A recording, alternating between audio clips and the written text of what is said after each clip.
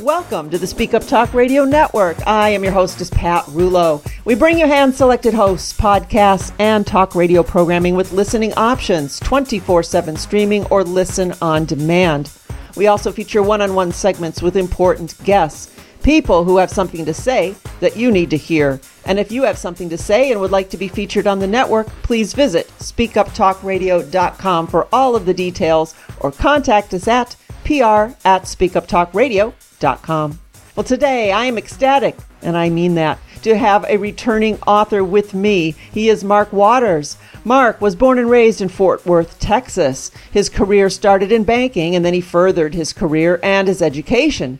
While in the Dallas-Fort Worth area, he owned and operated an adolescent drug and alcohol treatment program serving the needs of drug and alcohol-dependent kids, and he served as a board member for a local community theater and a food bank network. He has been an active member of various civic organizations. But now writing is his new career, and he resides in Rockport with his wife, Beth, of nearly 40 years. And last we spoke, he shared his books, Suicide by Death and 3 Days in Heaven. And today we are about to find out about his most recent published title, Port Somerville. So here we go. Welcome back to the network, Mark. Hey, it's great to be here, Pat. I feel like a regular. I should be on the payroll. We'll have to talk about that. All righty. A town full of mystery and intrigue, corrupt politicians, an out-of-control police force, a wealthy family who controls everything, criminal merchants, drug trafficking, and violence. Other than that, a pretty nice place to visit. Well, it sounds like any town USA, but in this case, it is Port Somerville. Now, you spent years working on this book, and you say that it is somewhat prophetic. Why and how? You know, Beth and I have lived in Rockport for 10 years, and I started writing this thing 10 years before we even moved here. And so many people have come up to me after reading the book, you know, some of my test readers and things like that, and said, "It's about Rockport, isn't it?" No, it's not about Rockport. I didn't know a thing about Rockport. I just poured some creative energy into what a small town might look like. And, you know, one of my reviewers said, you know, this truly could be any town USA. And, you know, my wife's folks are from Mason, Texas. Well, this could be, you could replace Port Somerville with Mason, Texas, or Rockport, or even some of the smaller, you know, boroughs in New York. And they say, yeah, that's my town. Well, this is not about Rockport. It's just about a small coastal town that I made up and just had some fun with. Well, if you're from a small town or been in a small town, there's a lot of similarity, so I can understand how that could be confused. And people always want to think it's about some place that belongs to you or them, so I get that. Yeah. Now, you write Chapter 1. This is fiction, but most of it is true. All the names have been changed except mine. I am John St. John, your storyteller. Furthermore, any likeness of a person, place, or thing is purely coincidental. And if you think it's you, it's not. I probably don't like you enough to waste ink. So I get tickled every time I read that. And that whole thing was quite intentional. I wanted to set the tone for John's personality. You know, he's a plain guy, and he's not particularly politically correct. You got to remember, this thing starts out in the mid-'60s. When he meets his wife, Darlene. And then it just sort of moves right along. And so, you know, I do some things and I say some things that some people may kind of go, oh my, but it's not so over the top that, you know, people say, okay, well, that's the period, and, you know, and that's okay. I mean, his best friend, this is funny, I've actually kind of got this memorized. After John had been married for quite a while, his wife said, "Why are you such a bigot?" or something like that. He said, "I'm not a bigot. If I'm such a bigot, what about me and Dr. Stewart?" And she said, "That doesn't count. He's a doctor." And he's a black guy and his best friend.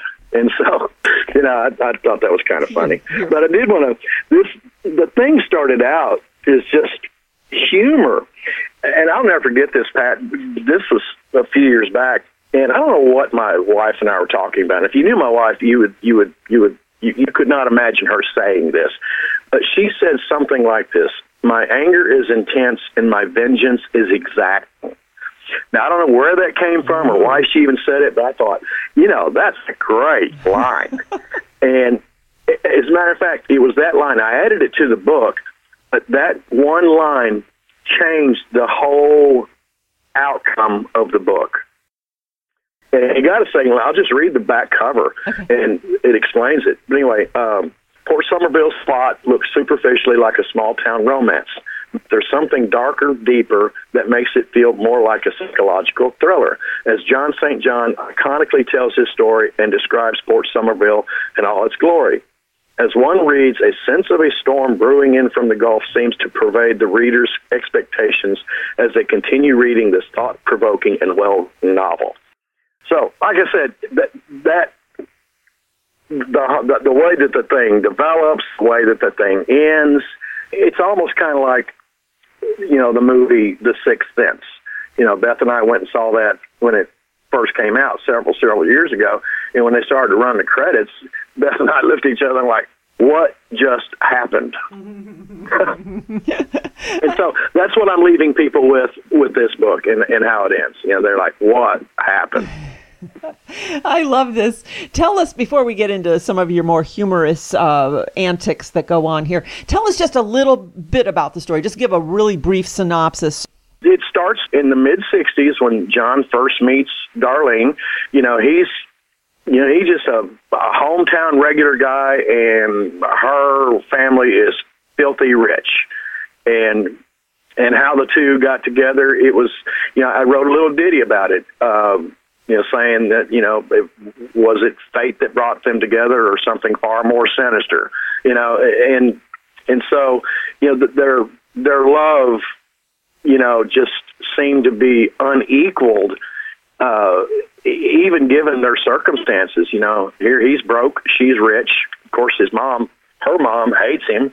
And so the thing just developed, and, they have kids. They move to Port Somerville. He starts a business, and they make friends, and, it just goes on until what I'm guessing in the 80s.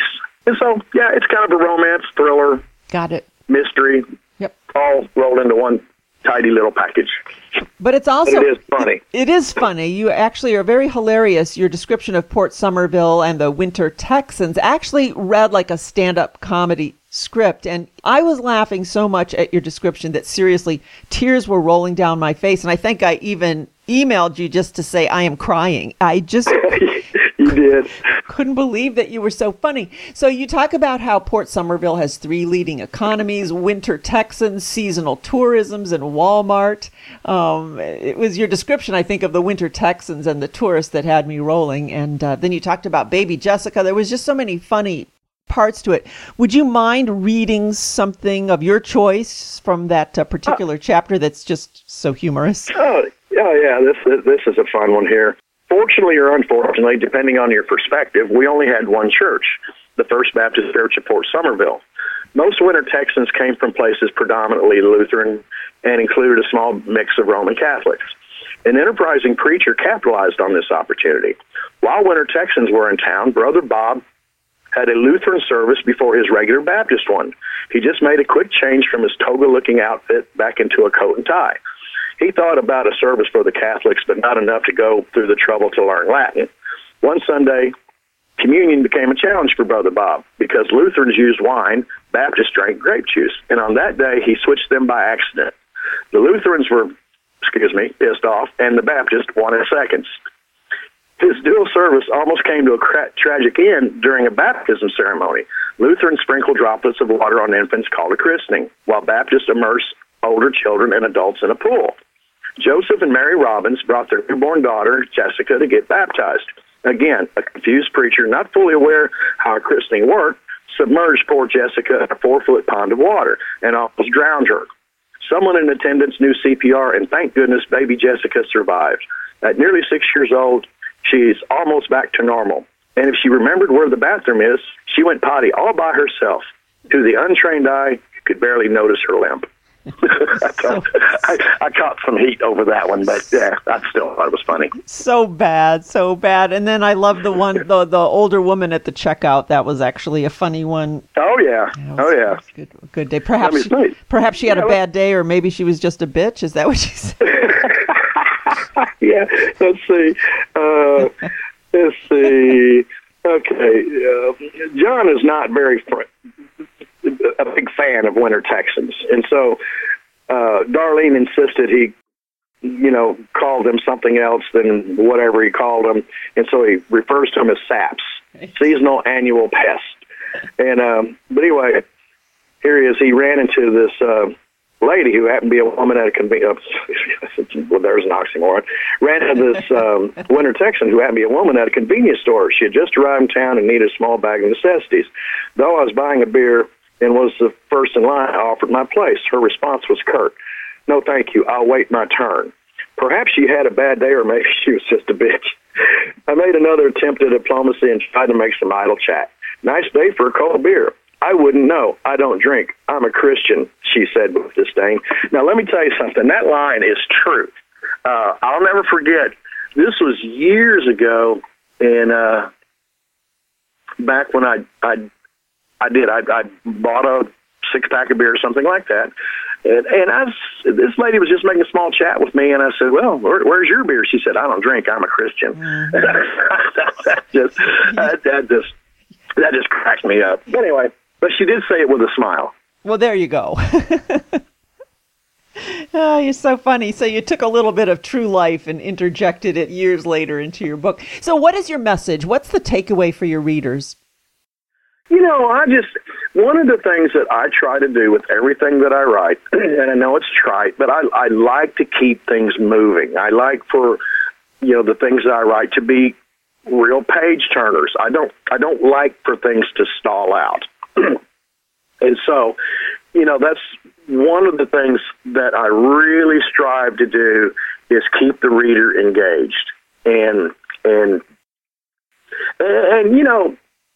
hopefully, especially, 3 Days in Heaven and Suicide by Death are certainly two message books. Right. This isn't a message book. This is just a story. Mm-hmm.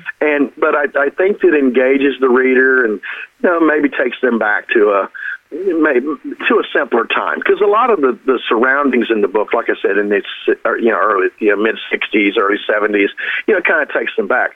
And one of the things that I do when I move from chapter to chapter or wherever, I don't cite a year. I try to stay away from that circa 1974 or whatever. And what I'll do is I'll just use places and things in history. I mentioned this was the year my best friend graduated from high school. We reelected Nixon, and then shortly after, we outed him, something like that. Mm-hmm. And Blazing Saddles was the number one was the number one movie. And so, I try to take that triteness out by using circa 19 whatever with something in history. Mm-hmm. And like the Reagan tear down that wall. I reference those kinds of things.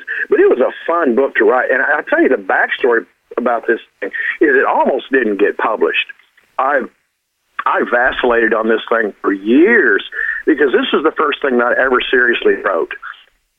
And although the dialogue and everything was great, I wouldn't change the thing. But, I was an inexperienced writer then.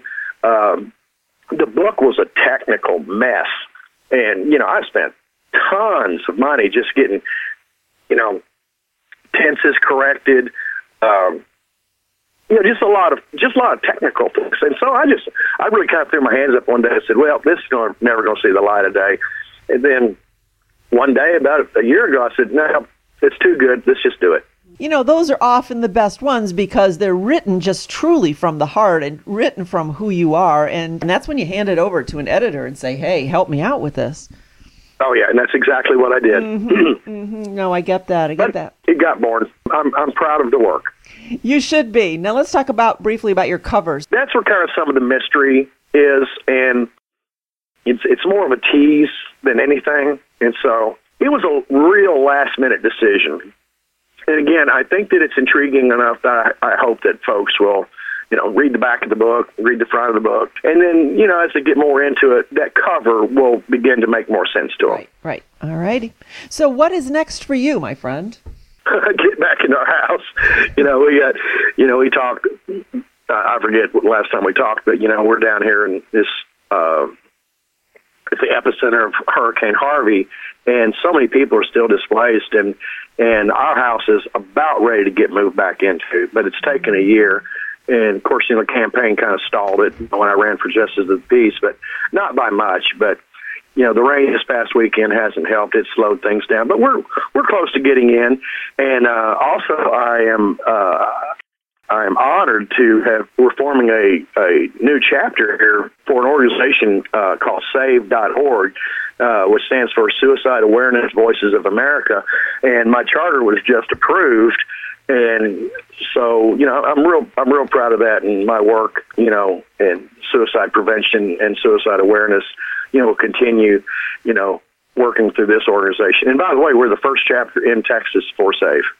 Wow. See how impressive. I mean, we're making light and having fun with your book, Port Somerville, and some of the humor in there. But on the flip side, you're doing a lot of serious work, and the whole suicide prevention and awareness business is just so critical today, as you and I were speaking prior to going on air today. So it's save.org, correct? Yes, ma'am. All right. Excellent. Thank you for that work that you do. It's extremely important. Well, I appreciate that. Yeah. So share your contact information and places where folks can get a copy of your books, and any other place where they can learn more about you. Well, they can always go to Amazon and just look up my author name, Mark Anthony Waters, and I'm about the only one, or any of the titles, Port Somerville, Suicide by Death, or 3 Days in Heaven. And my web address is www.markanthonywaters.com. And, feel free to email me with your questions or comments. I always respond. And that contact information is Mark at markanthonywaters.com. Mark Anthony Waters deal. My publisher made me do that. We tried to come up with so many pseudonyms and all that, and I thought, just what about M.A. Waters? And they like, nah, let's just use your whole name. Yep. Okay, you win. So anyway, I never did like my middle name, but. Oh, no, I think it sounds very official, very important, Mark. I appreciate it. It's always such a great time talking with you.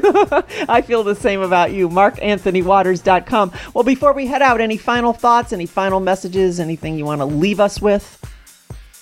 Yeah, buy my book so I don't have to get a real job. All right, we're done. Okay. Well, Pat, as always, it's been a pleasure. I've got a couple more titles in the works, so I'm sure we'll be visiting again. Absolutely. I love talking with you. You're a super, super person. MarkAnthonyWaters.com for his books, his most recent, Port Somerville, Save.org for the suicide awareness information. And, yep, we'll do it again. Thank you so much, Mark. Hey, thank you, Pat.